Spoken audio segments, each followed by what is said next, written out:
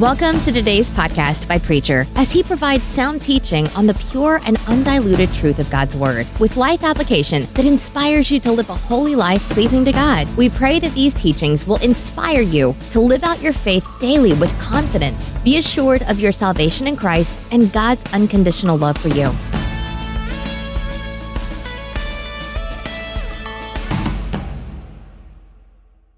The book of Nehemiah.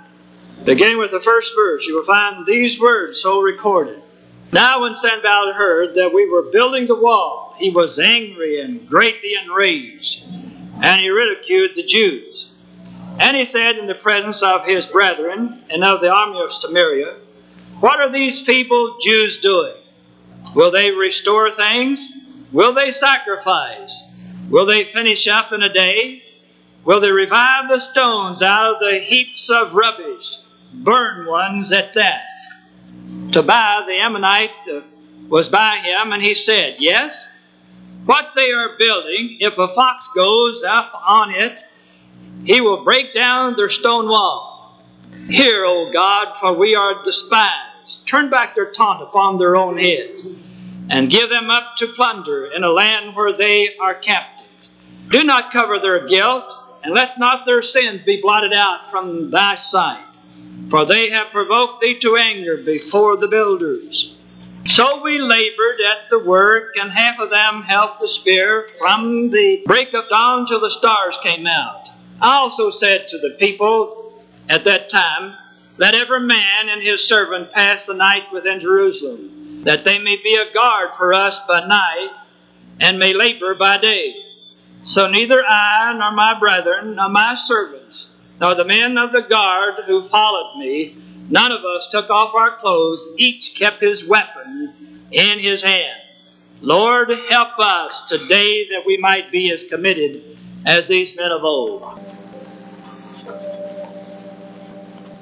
My mind is made up, and so they finished the wall because they had a mind to work. Would it not be wonderful that if we could say within the last 4,000 or 4,500 years that man has changed?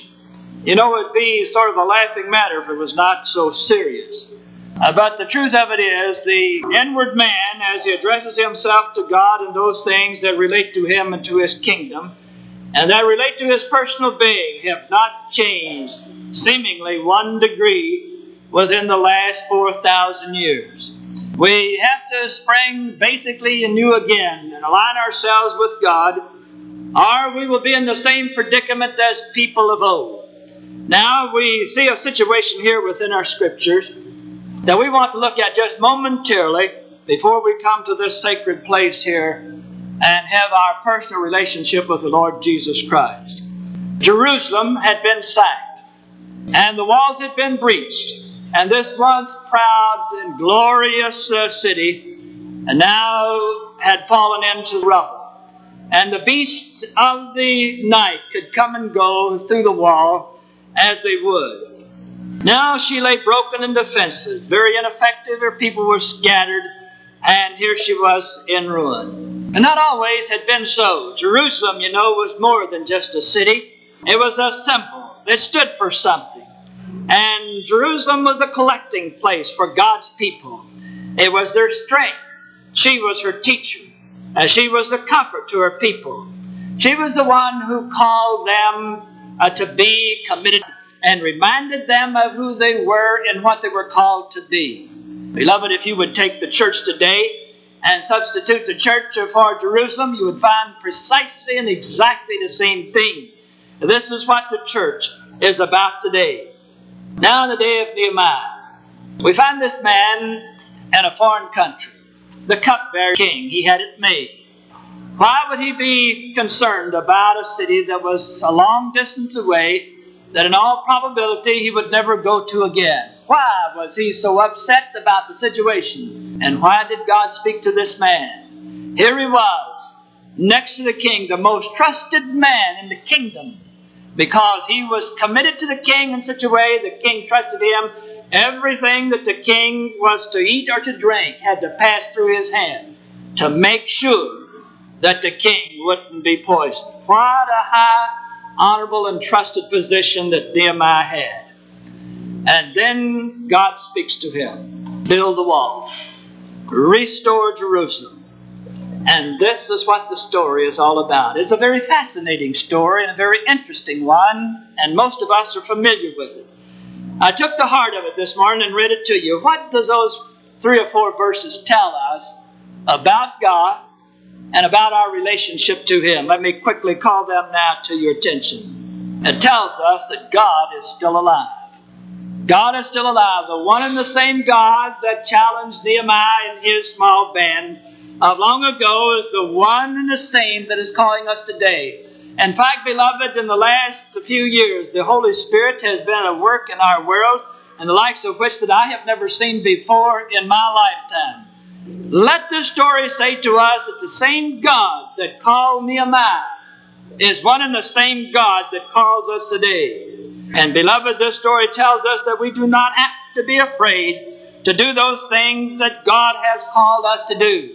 Especially, we need not be afraid of those who would distract us from doing the thing that we have purposed within our heart to do for God.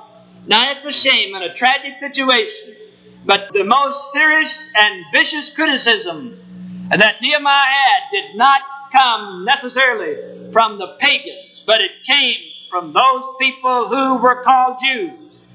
The most vicious betrayal that he was nearly betrayed with came within the ranks of those that he trusted. It is interesting to know that the curse that he called for these who opposed the building of the wall. Why build the wall anyway? I suppose that if we had been there and we could have tried to thought of reasons why the wall should not have been built, we would have been as those who stood there that day and said the same things that they said of long ago. We could think of 10,000 different reasons why that wall did not need to be rebuilt. But seemingly those who were vicious in their criticism never had another plan for God or His people, and they never asked, is this the will of God? They finished their work under heavy criticism. Listen to it. You feeble Jews, can you restore the glory of Jerusalem? Will you sacrifice? Will, even after you start, the thing be finished?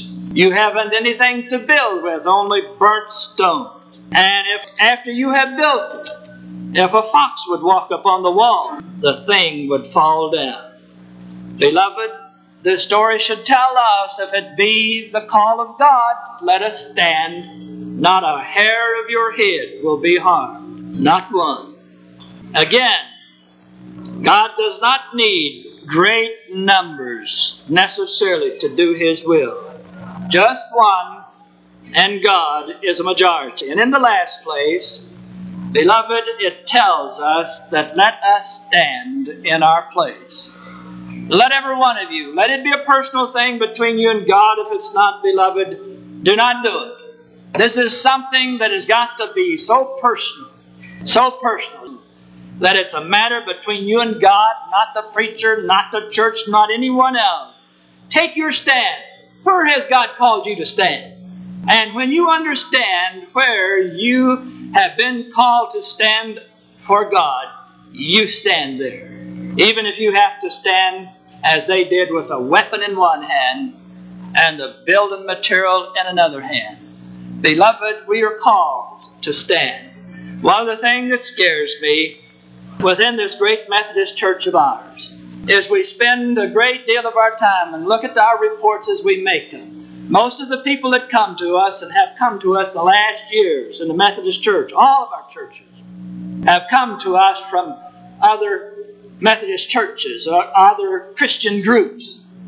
Beloved, one thing that we're called, and that is to take the message of God to the unsaved. I have not looked at the record, but one called and told me that Mutual Methodist Church stands third of some 500 some odd churches in this conference.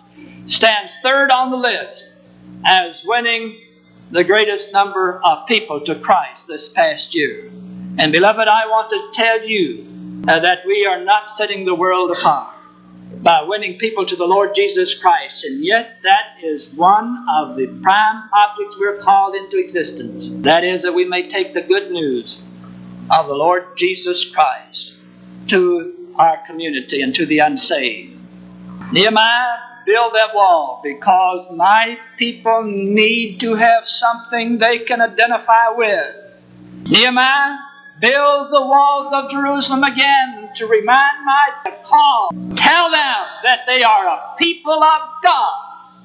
Nehemiah, build that wall and prepare my people to be the instrument in my hand through which will save the world.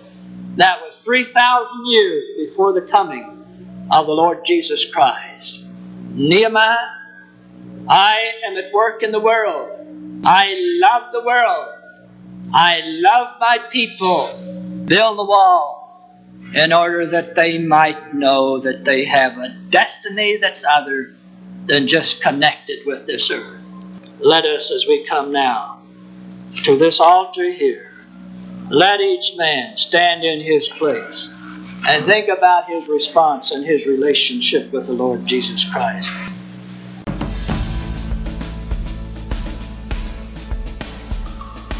Thanks for listening. Hope you were blessed. We pray the Holy Spirit will make you a doer of His words, finishing the work He started and making you more like Christ for the transformation of this world and preparation for heaven.